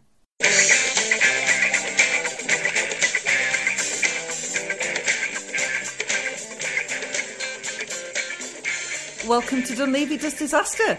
Dunleavy, what disaster left us all singing Lynyrd Skynyrd this week? And just on that note, I used to think it was Leonard Skynyrd, like it was just one man. But then my friend told me he knew a girl who thought it was Les Zeppelin. Mr. Les Zeppelin. I thought thought Leonard was a man. No, I thought it was. I mean, I know they're a band, but I thought Lynyrd Skynyrd might be like the frontman, maybe. Oh, I'm glad you made me feel better, Jen. Thanks. On a similar but not exactly the same anecdote, not at all related to what we watched. My nan had like 7 sisters, and they were all named after sisters of their mum. So they were named after their aunties, and they all named their kids after each other. So in order to differentiate between who they were talking, they used to say sister for the ones that were my nan's generation. So my nan used to say, I spoke to Sister Kathleen today, or I spoke to Sister Pat today. And when I was little, I thought that they were all nuns. Even though I'd met them. Amazing. So, Dunleavy, what disaster had absolutely no nuns in it this week?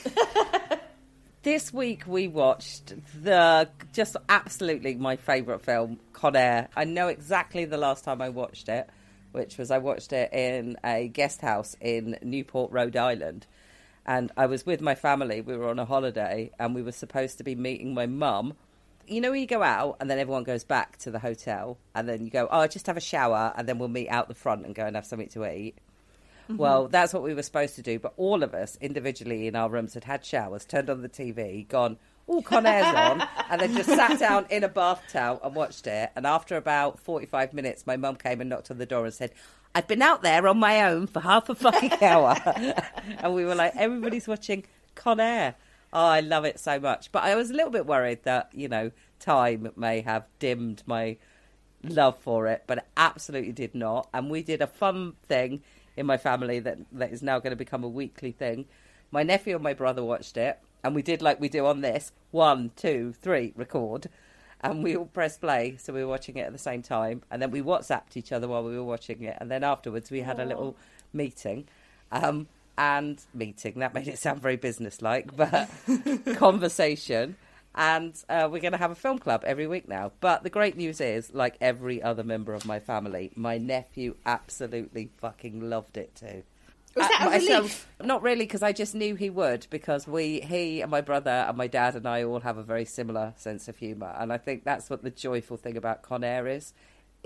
My nephew said, it's a film that's stupid, but it knows that it's stupid. And that is what makes Con Air. It is very knowing. It really is very knowing. Well, I'd say like 98% of it is knowing, apart from Mr. Nicolas Cage, who's in Con Air. I have long been convinced that Nicolas Cage missed one production meeting, and it was the production meeting in which everybody said, we're just going to take the piss with this, right? And everyone went, yeah. And Malkovich was like, yeah, let's do that. And then Nicolas Cage turned up and didn't realise it was supposed to be kind of a black comedy or whatever it is that it is, because it's not. I think it definitely comes out of thriller and into something that's funny, but funny for the right reason. Funny because it's got funny jokes in it. Yeah. Jen, did you like it? I was going to ask, has Jen seen it before? I've seen it once before, which was probably, it was on video or DVD or whatever we had back then, quite soon after it was, so probably about 1999 is when I watched it, I would say. And I thought at the time that I thought that Steve Buscemi was funny, but I maybe didn't understand that other people were funny. I have to say, I don't know. I'm not sure that Nicolas Cage, he's got to be taking the piss, hasn't he? It's that great episode of Community where they try and decide whether he's a good or a terrible actor. Yeah. And sometimes it's both at the same time. I mean, my best mate Vera always says the thing you forget about Nicolas Cage is that he's been in some really good films. Yeah, he's got an Oscar. He looks... Yeah, Oscar for... Was it for Moonstruck? Was it Moonstruck? No, I think he got an Oscar for Leaving Las Vegas. Leaving Las Vegas, which is wonderful. There's going to be a horrible spike when I screamed into my microphone then. Sorry. I'm absolutely gobsmacked that he has an Oscar. I can't believe he got an Oscar for Leaving Las Vegas when clearly his entrance into Las Vegas in Con Air is Oscar-worthy in itself. Okay, well, I suppose we could do a recap of the plot, but actually one more anecdote. I think what was so nice about watching this with my nephew, I took my brother to see this when he was exactly the same age that we went to see it at the cinema, when he's exactly the same age that my nephew is now. And we were the only people in the whole of the cinema that we were in that enjoyed it. And we were like roaring, laughing, and nobody else was. And when it finished, the guy behind me said to his girlfriend, "I told you we should have gone to see Anaconda." And it will always be burned into my brain. I've seen Anaconda and it's terrible. Yeah, don't bother. So basically what happens is Nicolas Cage plays his character called Cameron Poe, who... Oh, Hannah, do the hair. Give me a couple of weeks. He's a character called Cameron Poe, who is in the army, gets in a fight, basically, and accidentally kills a man. It could happen to any of us. I don't understand how he does it, because he kind of face palms him. He does that thing that Hannah's dad told her to do, which is to punch someone right up the nose so it goes into their skull.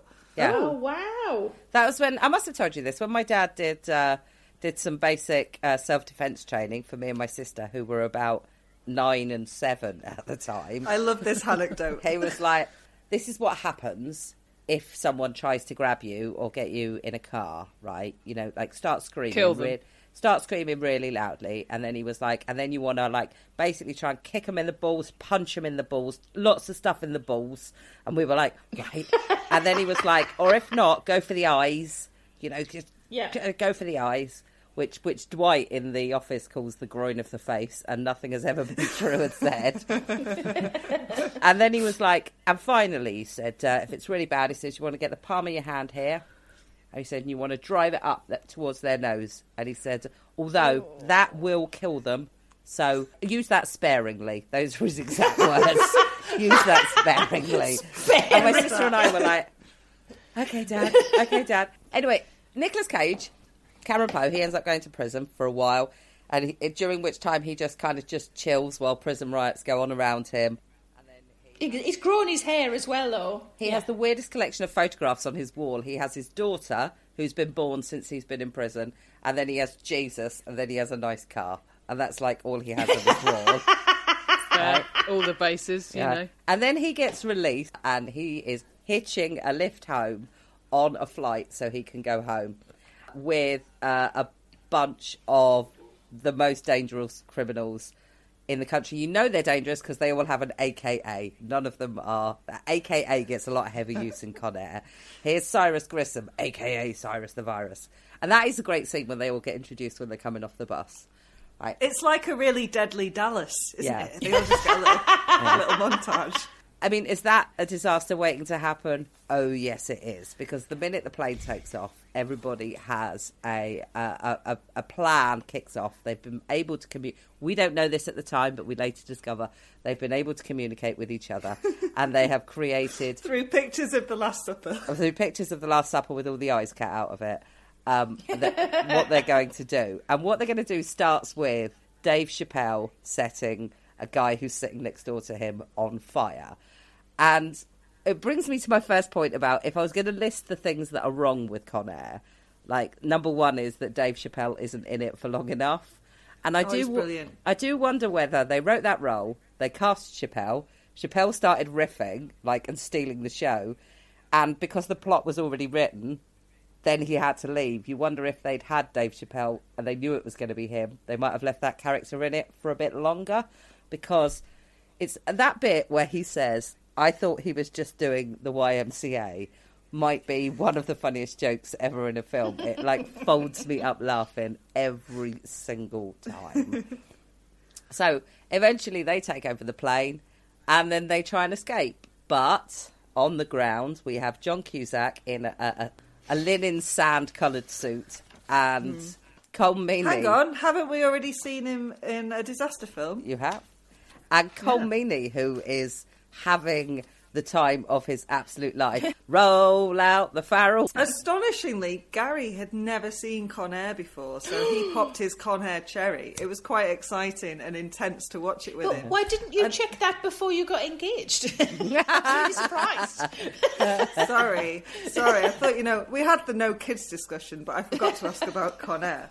Yeah, and he just went, why is that man always shouting? And I said, he's just like an angry ham. He's just an angry ham all the way through it.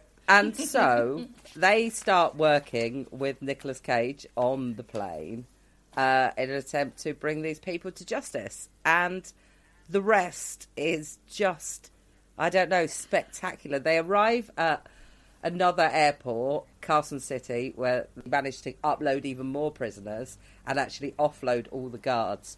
And then they go to a deserted runway where they're supposed to get another plane. That deserted runway, or that deserted airport, I would like to say now, put a pin in this, still better than Luton.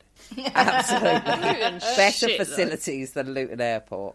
I've got nothing more to say about this other than I just love it. John Malkovich is having the time of his fucking life making this.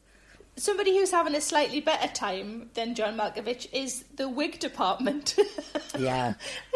I'd love, because all of those wigs that Nicolas Cage is wearing must be on, you know, those like polystyrene heads, like in a room. And I just kept picturing all of the different wigs placed on all of the polystyrene heads all ready for the next scene.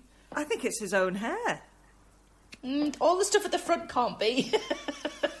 He's not at the front for a while. There's not much, but there isn't much at the front. He's just got like a really long mullet. But they didn't stop filming and wait for him to grow a mullet. Yeah, they fucking did. Yeah, that's how, is so he really seriously like Raging Bull? Yeah. Is he like De Niro and Raging Bull and just gained the hair instead or of the Castaway? Do you think they showed him a picture of Terry Notkins and said, "This is what we want, Nicholas"? It's true. If you look closely, he's got 2 missing fingers that were still an otter from an attached. otter. Right at the very end when they're in Las Vegas, and it's kind of, the back is kind of curly, but not intentionally curly, and the front is Sweaty. kind of greasy. I thought, sweaty. I thought, this is exactly what my hair looks like at the minute, the day before I decide to wash it. It's exactly that. It's dry and sweaty and greasy and curly all at the same time. And we all know that you have just 3 photos in your house: one of a little girl, one of Jesus, and one of a nice car. But I want to talk about Steve Buscemi's character, which is someone that Mickey and I discussed before we watched this, because obviously they're making someone who murders children funny, and there's no two ways about it. He is exceptionally funny in this. One thing I'd never noticed before in Con Air, no matter how many times I've seen it, is I've always thought, why is that little girl not scared of him when she meets him? And the reason is, have you seen the doll? Did you see the doll that was sitting in the chair before it's huge, he sat down there? It's huge, and it's fucking terrifying. Even he It is later less went scared. on to star in Toy Story 2. Absolutely terrifying. But it's still, even that doll can't be as terrifying as a child murderer, though, surely. I'm telling you, sorry, I was doing the kill action. I genuinely think that, I mean, Steve Buscemi's like character is obviously creepy, but right up to the point that like he gets some form of redemption, which is supposed to happen at that moment, because guess what? He didn't kill someone. That makes him a nice guy now. And therefore it's only right that he should be the only one off the plane who gets to live a life of freedom, having killed the most people. What I will say is, from the minute he gets back on the plane and he clips his little seatbelt on, and then he starts singing "He's Got the Whole World in His Hands," that is just, I think that might be the best Steve Buscemi's ever been. It's so fucking funny. Just holding his little doll.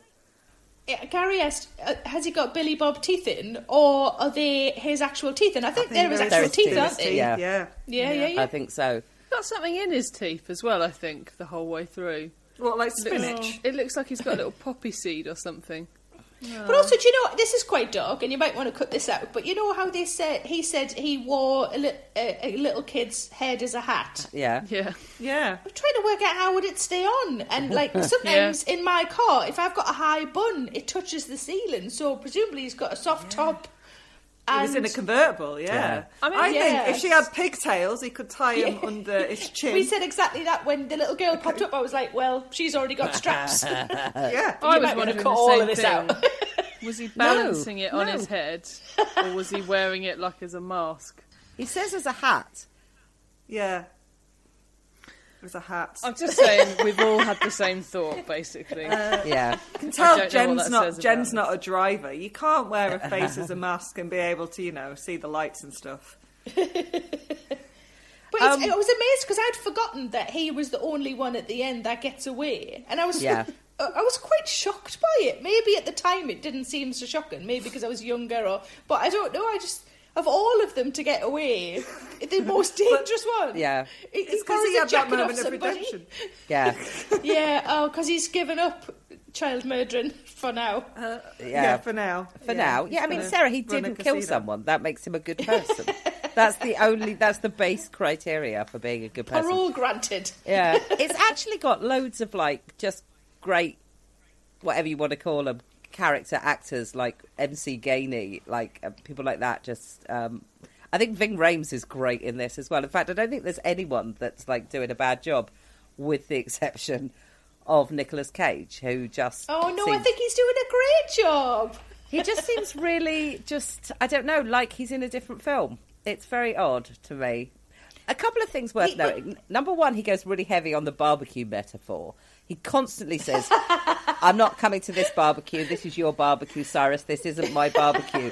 And at the end... Do you think he was really hungry when he filmed it? But if you've been in prison for 7 years, you probably miss a barbecue as well. We've been in lockdown for 2 weeks and we're missing a barbecue.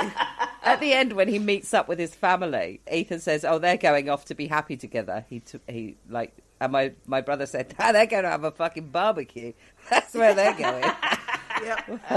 The bit where I think personally, like, I mean, how many people, what the casualness with which they, like, land on the strip. I mean, thousands of people must have died, and it's not mentioned at all, apart from the bit where John Cusack's character says, I need, like, ambulances and basically anyone who can do CPR. Because that's what you want in that situation, a first aider. Does also say... I bet you're glad we didn't shoot down this plane now. Yeah. He goes, yeah, this was much better. I feel like it should have stopped at that point, because then it does go a bit silly, because obviously they have to chase Malkovich and Ving Rhames.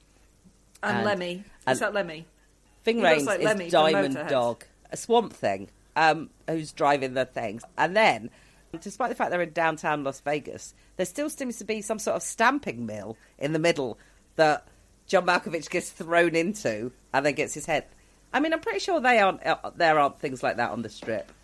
I mean, I've not been. Probably not. I don't think so. I think and that was the bit part when of he some pulls building works. Oh, was it?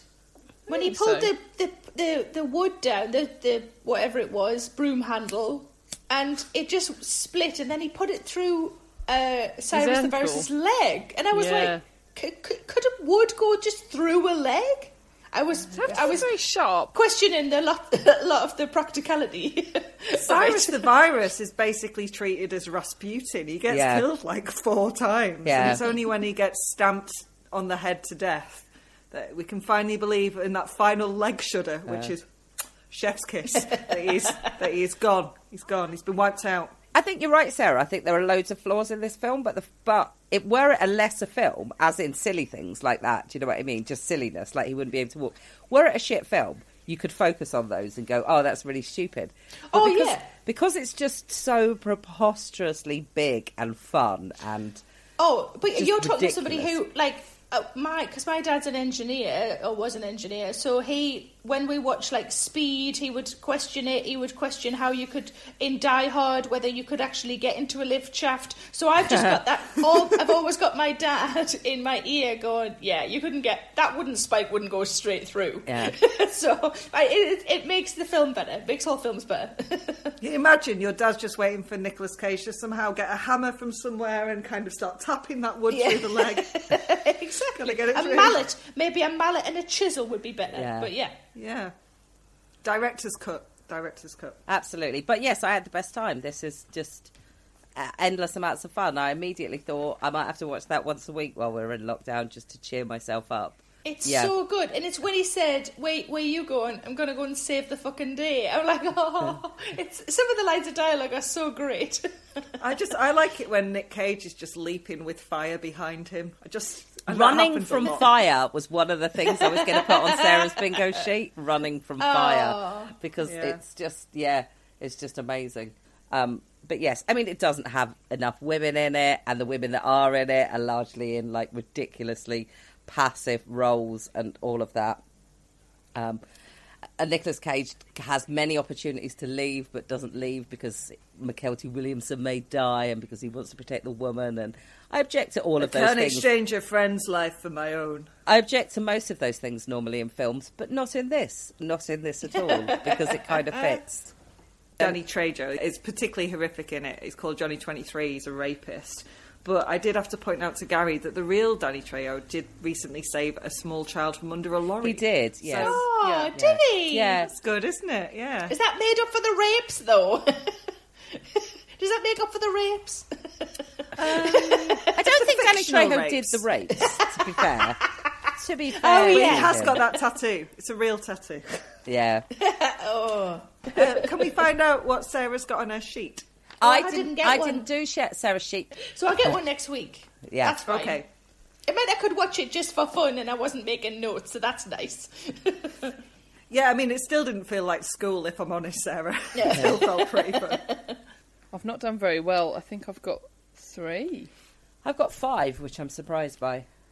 I think I've got 6. Do you want to go first, Jen? Okay, I've got a Brexit analogy for you, which I've just thought of.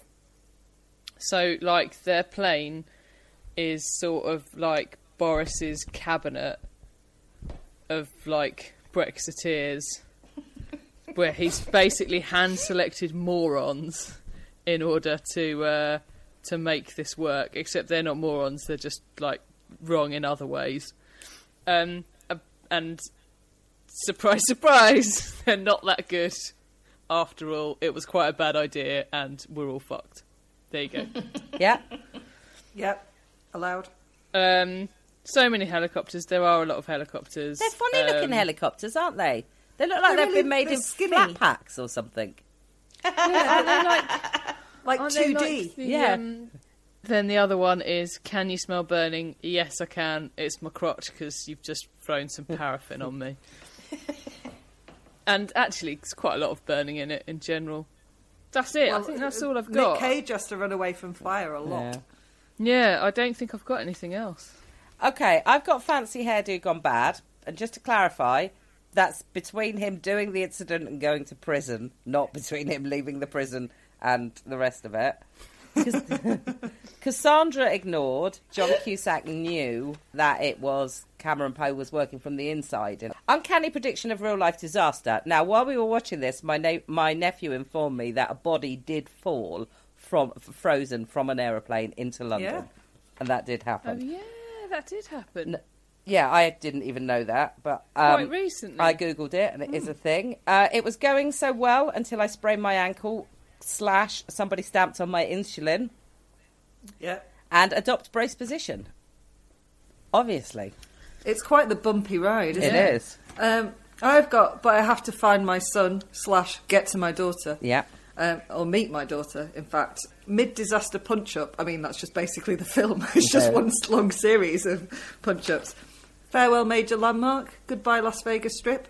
Bridge collapse when it's hit by a Malkovich. Hang on, haven't we already seen this guy in a disaster film? John Cusack and Steve Buscemi.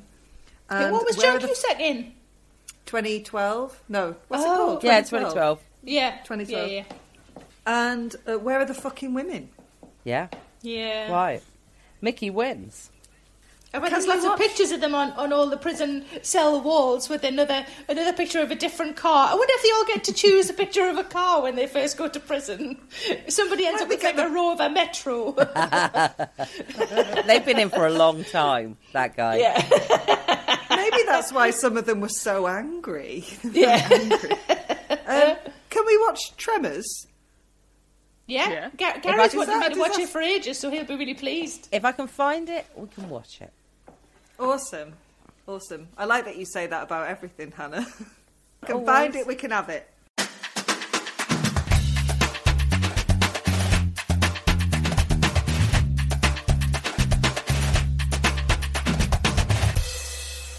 Standard issue for all women.